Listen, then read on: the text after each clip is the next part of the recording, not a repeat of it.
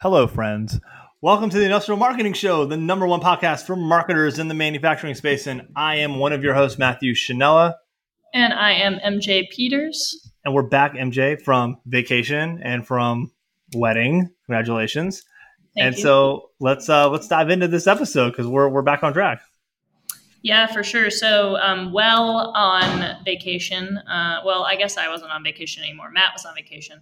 But I came up with this idea of this episode topic, which was learning to speak the language of your leadership team. And it's just one of those things that I learned a lot about in my role at Firetrace, sitting on a leadership team and hearing what other people were talking about. Going into that role, I had previously been involved with a lot of product strategy, a lot of go-to-market strategy stuff. So I felt pretty confident that I knew how to speak the language of the leadership team. But I wasn't necessarily wrong, but I wasn't necessarily right either. There's a lot of things that go into speaking the language of the leadership team. Both things that you might be underestimating the value of, and I think there's a couple of financial topics we're going to get into in a couple of seconds here, that it's good to have that insider perspective on, but then also some things that you might not realize that the leadership team cares a lot about, primarily around customer insights. So I want to start off with the financial side of things, and we're gonna go through a couple of metrics that your leadership team is probably thinking about, and how you might be able to impact those metrics as a marketer. But I'll just tee this up by saying I remember when I first got into my role at Firetrace, each leader of a department had to submit a monthly report, which then got rolled up into what was called the President's Report, which then got submitted to Helma Corporate. And everyone was circulating their reports to every other department. And I remember at the beginning, I would try to read all these reports. And the finance one, I just did not understand it at the beginning. I was like, this report is boring. Why are we talking about debt collection? Nobody cares about this. But the president would always copy paste a bunch of stuff from the finance report into his final president's report. And I was like, okay, this is what the president cares about. I should make an effort to read these and understand what's going on here. So I will share some of what I learned from, trying to self-teach myself finance on the job.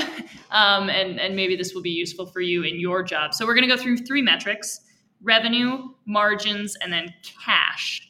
And these are metrics that will come up a lot in a boardroom. So giving you a few thoughts on how to think about these and how to frame what you're doing in marketing against these metrics. And I'll kick it over to you, Matt, first to talk about revenue. What has been your experience talking about revenue with the leadership team, and how do you move it as a marketer? I think no matter what happens with regard to what you do with your job, your primary responsibility is to positively impact revenue.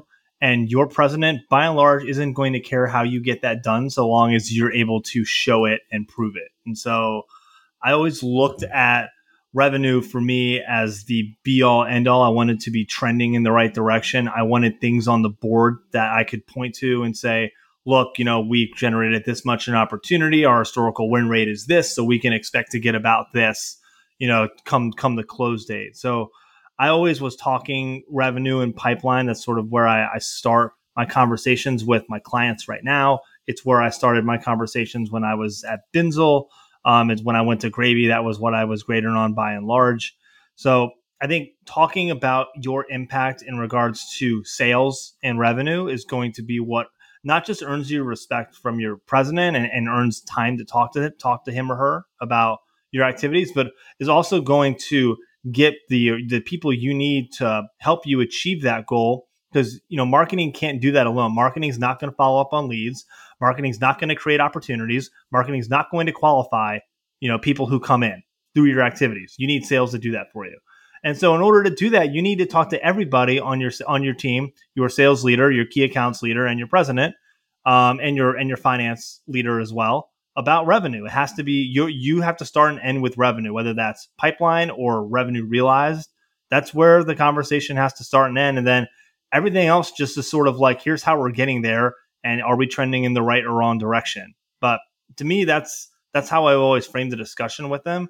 And that was partially, and that was by and large why I was able to get people behind my programs and everywhere that I've gone, is just because that's been my singular focus. And you also have to be willing to admit when, you're not trending in the right direction and have an action plan for that. So just having an honest and frank discussion about how much you're impacting the bottom line of the business, especially against your budget for the year, are things that you need to be having conversations about all the time. Yeah. So, quick note on revenue in maybe SaaS businesses or B2C businesses. And I think in particular, like some of the SaaS marketing influencers and maybe micro influencers are very prolific on LinkedIn talking about revenue. It's a little bit different in a manufacturing company. Mm-hmm. So your direct impact right away on the financial statement, even after an order closes, is not going to be in the revenue line. It's going to be in bookings or order intake. Yep. So sometimes, especially in a manufacturing business with like long lead times, the bookings happen like 90 days, 120 days, like 6 months before you turn it into revenue. And a lot of the revenue scramble at the end of a quarter, let's say if you're a publicly traded company, is an operations scramble. And that's why your ops team doesn't want to have any meetings with you at the end of the month. They need to ship everything. Typically, I'm guessing some businesses do this differently, but a lot of manufacturing businesses, you get order intake, and that's a purchase order. You enter it into the system. Manufacturing team builds it, and then when you ship it, you can invoice it, and then it's revenue. So sometimes it may benefit you to talk in terms of order intake as opposed to in terms of revenue, because at the end of the day, really, the ops team owns the revenue number and the sales team owns the bookings number. Yeah, that's a really good point. And, for those who maybe don't know bookings, I mean, we're talking about lead times for products once they're actually ordered and a PO gets issued.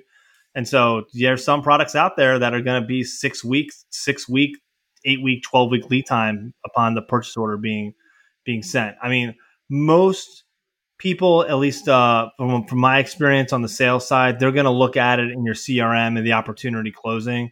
Once that happens, you as a marketer have by and large done your job, and it comes down to production at that point to meet the lead time and keep the client happy. So, but you should still be very interested in it, because there's definitely things that can fall through because lead times just take too long and clients get really antsy about it. There's also the distribution factor that goes into that as well sometimes. But yeah, that's sort of just my only addition to that point.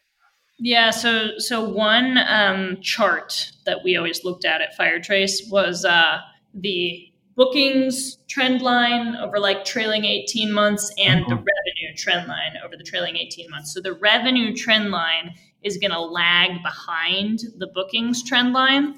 And so if you can actually get the data for bookings out of your ERP system and kind of watch where that trend line is headed, first of all, as a marketer, that's the trend line you're going to be moving.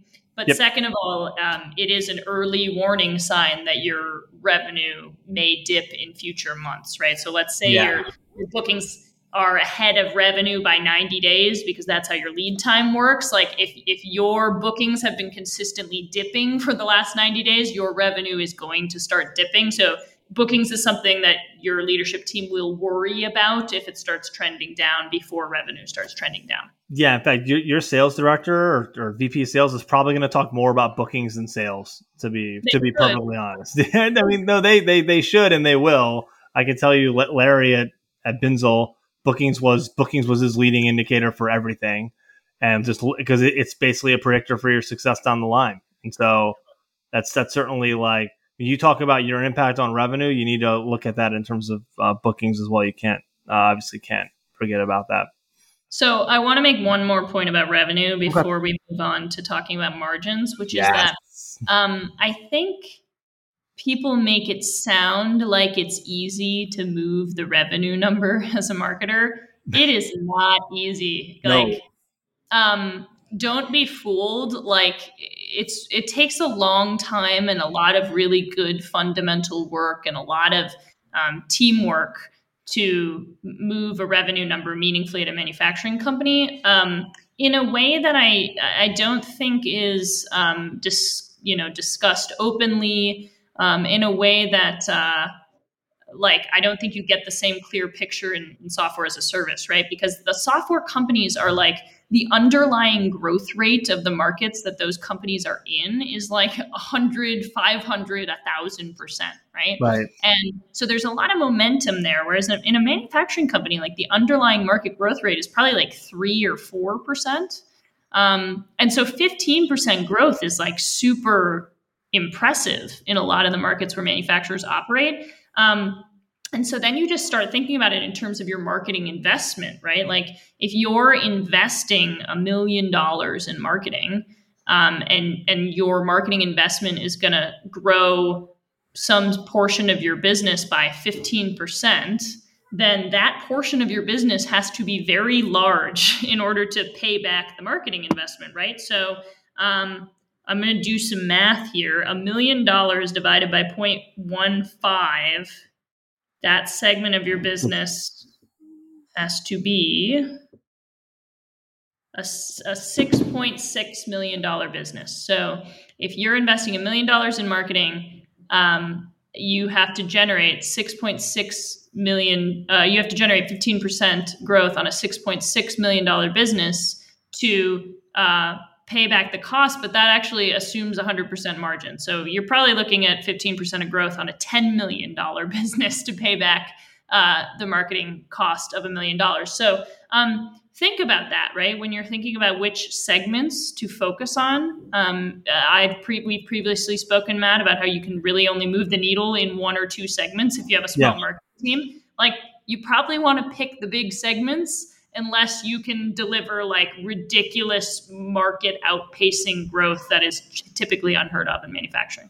Yeah, I think this is a great segue into margins as well, because I think this really will decide for you by and large where you should focus energy. We put margin in a second, and I think for a lot of manufacturing companies, we sell a lot of different stuff. There's a lot of different product lines out there that get pushed, right? And product management and some of the and product management teams it's all their baby, right? They all want their product line. Like for me, when I was in the welding business, it was like, okay, we got fume, we have handhelds, we have robotics, we have chemicals, we have laser. Everybody wanted, that to get prioritized with marketing dollars. But you have to look at the profit margin of each of those lines, and as well as sort of like what the total adjustable market looks like too.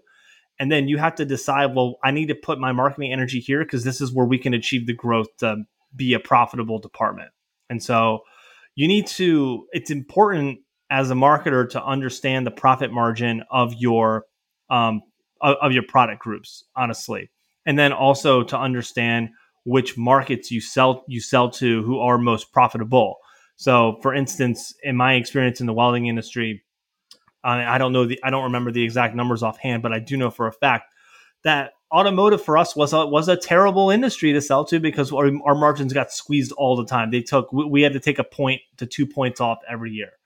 Whereas an industry like ConAg was very profitable for us because the margins were large and the work was so brutal because it's so much strain on the tools that they were constantly ordering new replacement parts. So it was a highly profitable business for us. So you as a marketer need to understand how those finances work. And that's where you have to spend time with. For me, it was my customer service manager or who had that kind of data and knew it. Or for some of you all, maybe your CFO. But just understand like what are your most profitable business segments and why.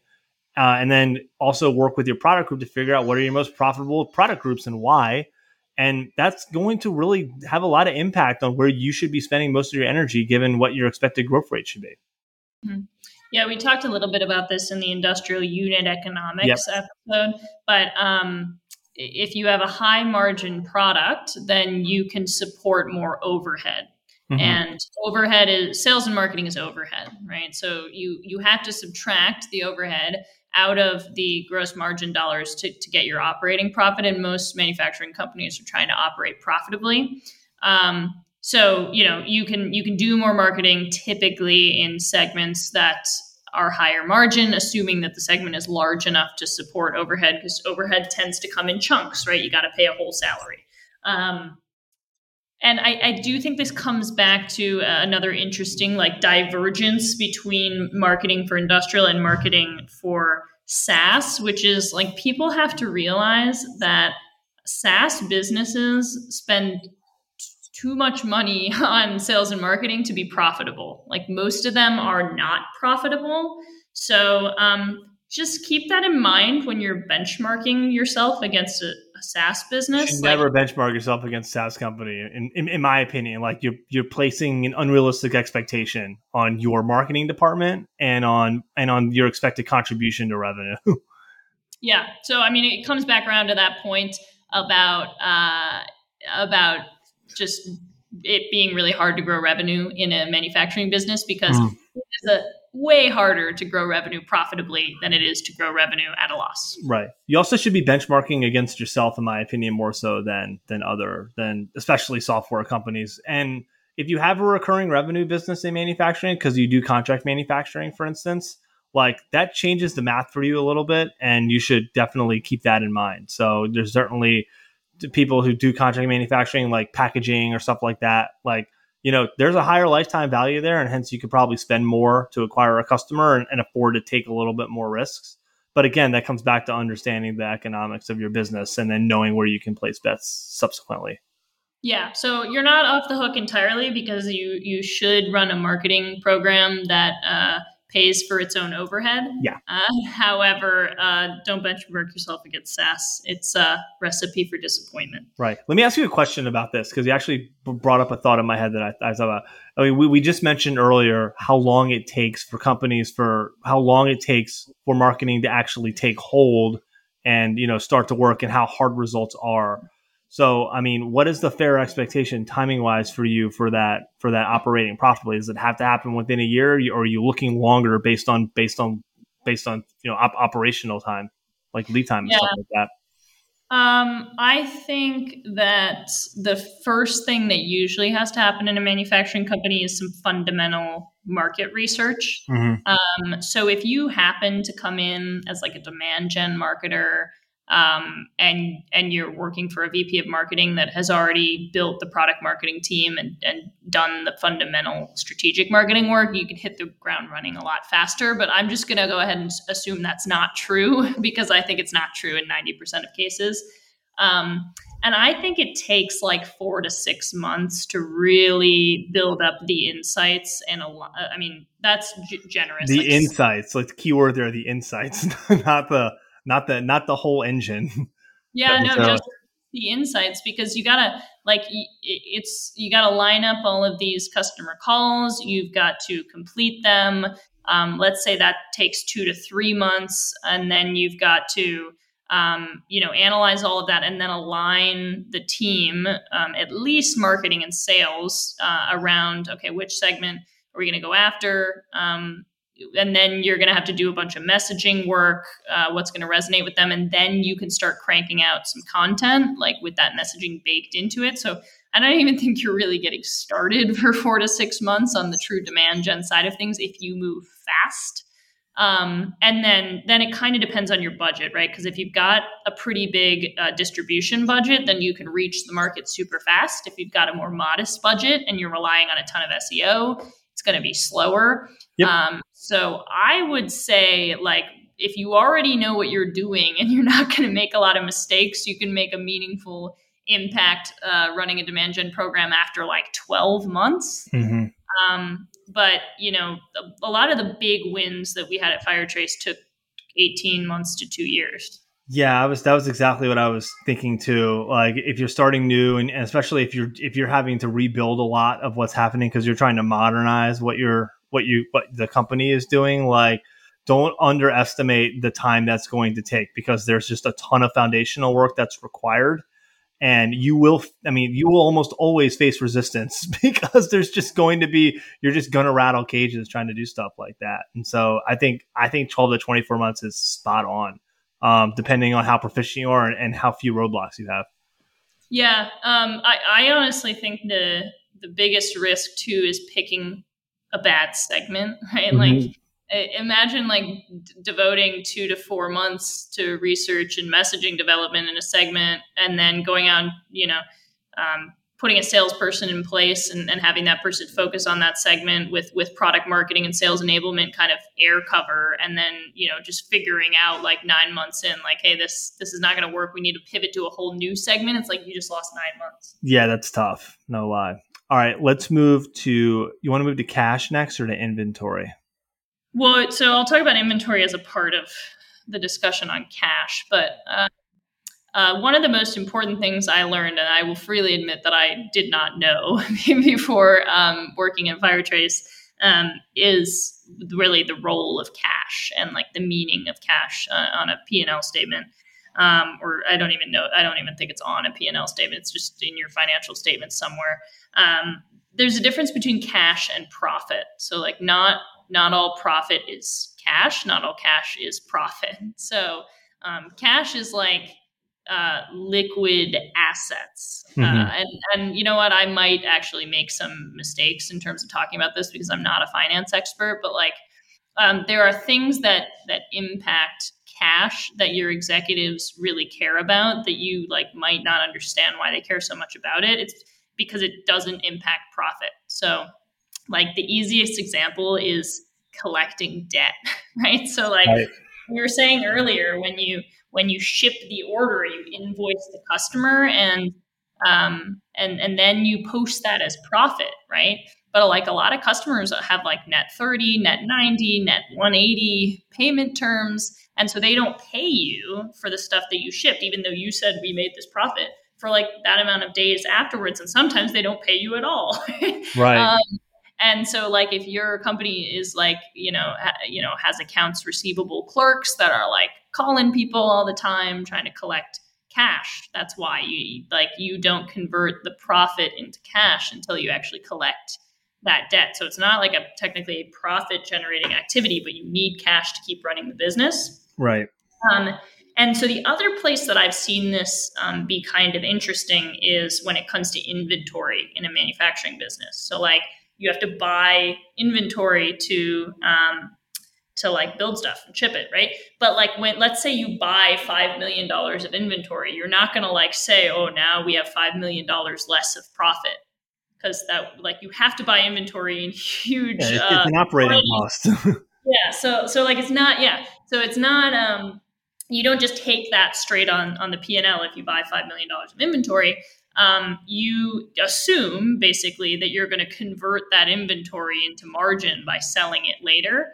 But what can happen is like maybe you don't sell it later.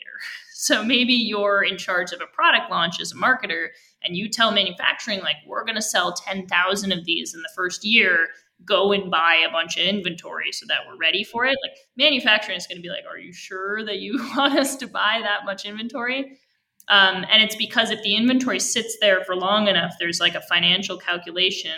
Not every company does this, but like a lot of companies have some financial calculation. And it basically says, okay, it's been sitting here for this amount of time and you haven't sold very many. Now you have to write it off because when you have a lot of your balance sheet tied up in inventory, then you don't have as much cash. And eventually, there's just like financial calculations that say you need to get rid of this inventory. You're not going to sell it. Like just cut your losses and leave, right? Yeah. Just get more cash, right? I mean, frankly, just try to recoup as much cash from the inventory that you possibly can. Yeah. So one of the interesting, like underrated things that you can do as a marketer is find clever ways to like move potentially obsolete inventory. So one thing, and this is kind of getting into product management territory, but like one thing that we did at Firetrace was we had like all these like switches that were becoming obsolete. And we were in a product meeting one time and I was like, hey, I asked the engineer, isn't this switch like kind of the same thing as this switch? And it was like, I felt like I was asking a dumb question at the time, but sometimes this shows the value of asking just really dumb questions. And the engineer was like, yeah, it kind of is. And I was like, well, we sell, 2,000 of these a year and there's 300 of these things that we're like going to have to write off soon. Why don't we just put these into this product. And they're like, we can do that. And so all of a sudden we dropped like the next month, like $40,000 straight to the bottom line, because otherwise it was going to be obsolete. So if this is something your company looks at and you know the product and know the customers well enough that you can, create promotions or find viable substitutions for inventory that might otherwise be obsolete, you can make yourself very valuable in the eyes of the finance team. And we all know the finance team doesn't always love the marketing team. So something to think about. Yeah, for sure. All right, let's move to customer insights. So this is one thing that I always find it fascinating, because I think you've experienced this and I have too, where your executive, your president, is way more interested in the qualitative comments that you get from the audience than any sort of number you could spit out regarding how your ads are running or your SEO. Like, their eyes will glaze over at that, but you show them one comment from a customer about their opinion of a product or the company, and all of a sudden their eyes light up. Like, they love that stuff. So tell me a little bit about talking the customer insight language in the boardroom, because I certainly have a couple instances of this that I like to share. Yeah, like the main point I would want to get across here is like good executives know that it's super important to be close to the customer, but most of them aren't close to the customer because it's not the nature of their job to be in front of customers all the time. So I think executives should make a special effort to be in front of customers like once a quarter, even quote unquote back office executives like finance. I think it's valuable, but they rely on frontline people to get access to customer insights. And so when you tell executives things about customers that came straight from customers that they don't know, they find that super valuable. So there's really two ways to do that, right? So one of the ways is like if you're running a lot of content, you're basically getting customer feedback at scale. Yep. Just take some screenshots of interesting comments. Yeah. Like, so I've actually had an executive tell me before, like, what if we could measure like the amount of like commentary we're generating about our brand online?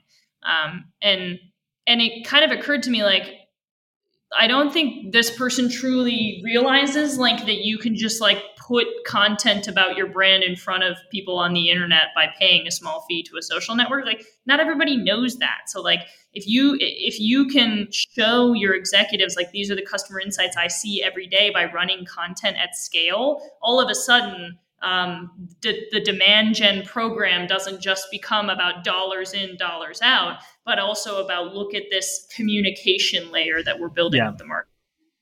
So I remember one of the first things I did when I started at Binzel is, because I knew nothing about the welding industry and I knew nothing about the company and I knew nothing about the industry either. I surveyed our entire Salesforce list. I put up a 25 question survey on SurveyMonkey and I sent it to, essentially I segmented out, like a pretty big database. I sent it to about 12,000 people. And I got about 300 something responses and aggregated them. And I didn't know what I was doing completely at the time. I made some errors designing that survey, but be that as it may, I had a couple open text field questions, and the comments that I got from our customers, like my president read through every single one. He was so interested in people's perception about our company and our products that it was conversation with him that I was able to have with him for weeks, just about findings that he got, like percentages of like who uses social media, which channel do they use, what is their perception of Binzel? Is it favorable or this? Like, what are some things they don't like about Binzel? What are some things they do like? How do they look at us compared to our competitors? Like all these sorts of things that I surveyed our market on just were the kind of insights that not just like my president saw it. It went to my managing director in Germany. It went to my product management team. And it went to my global marketing director. And it was just something that I think a lot of marketers don't do, but it's a really great way to get conversations started with your executive team about the perception of your company in relation to your market, and allow you to make changes, like actionable changes based off of it. Don't get me wrong. There's probably better ways, or there's probably very good ways you could design a survey, but sometimes just designing the best survey that you can to get it out and get that feedback is just a great way to get a starting point for your marketing program, or a good way to reset or reconsider what you guys are doing. Yeah, I also think it's always interesting to see what jumps out to executives, and like what jumps out to the finance person might be different than what jumps out to the president, might be different than what jumps out to the sales director, might be different than what jumps out to you as a frontline marketer.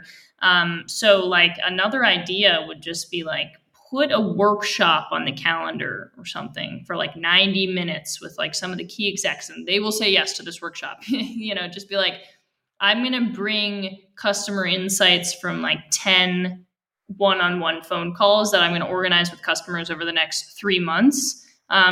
Putting this on the calendar with all the execs will also force you to make these phone calls happen. Because now you have something you're working towards. But like send out a pre-read with some of the direct quotes, like record the calls if you can do it, and then just like workshop with the execs, like what do we think this customer insight means for our strategy, and what they notice about the customer feedback might be quite different than yours. And I actually read a paper that was sent to me by our mutual friend Aaron Haynes about customer insight and how to use it. And one of the conclusions was like it actually takes 7 different analysts or 7 different people reading through insights to actually identify close to 100% of the insights that are available in a raw transcript. So you as an individual marketer are almost certain to not pull all the insights out of a conversation. So it's good to enlist help, and it's the type of things executives don't get to do often, and they would like to see. Cool. So we've spoken a little bit about financial metrics, revenue, margins, cash. Cash is a financial metric that I probably didn't explain super well, but I would encourage you as a marketer, if you have access to somebody on your finance team, to learn more about how cash works and what execs are thinking about when they make decisions about that metric versus profit. Learn about the difference between cash and profit. It explained a lot for me when I learned that. So yeah, don't just take my amateur explanation from this podcast necessarily at face value and stop your learning there. It's a topic to go dig into some more. Absolutely, every business is going to interpret that a little differently too. So what Firetrace did, or how Binzel defines it, may not be how your company defines it, and people will explain it to you because they'll, first off, they love talking about it. And secondly, you taking an interest in it is going to be taking initiative that they probably haven't seen before from the marketing department. So it will show well on you. So yeah, that I would agree with that. Okay. Awesome. So with that, we will wrap up another week of the Industrial Marketing Show. My name is MJ. And I'm Matt. Catch our podcasts on all the major podcasting platforms, Apple, Spotify, Google. Thank you all so much. Leave us a review. And I'm Matt and MJ for the Industrial Marketing Show. Thank you all so much. Have a great rest of your day.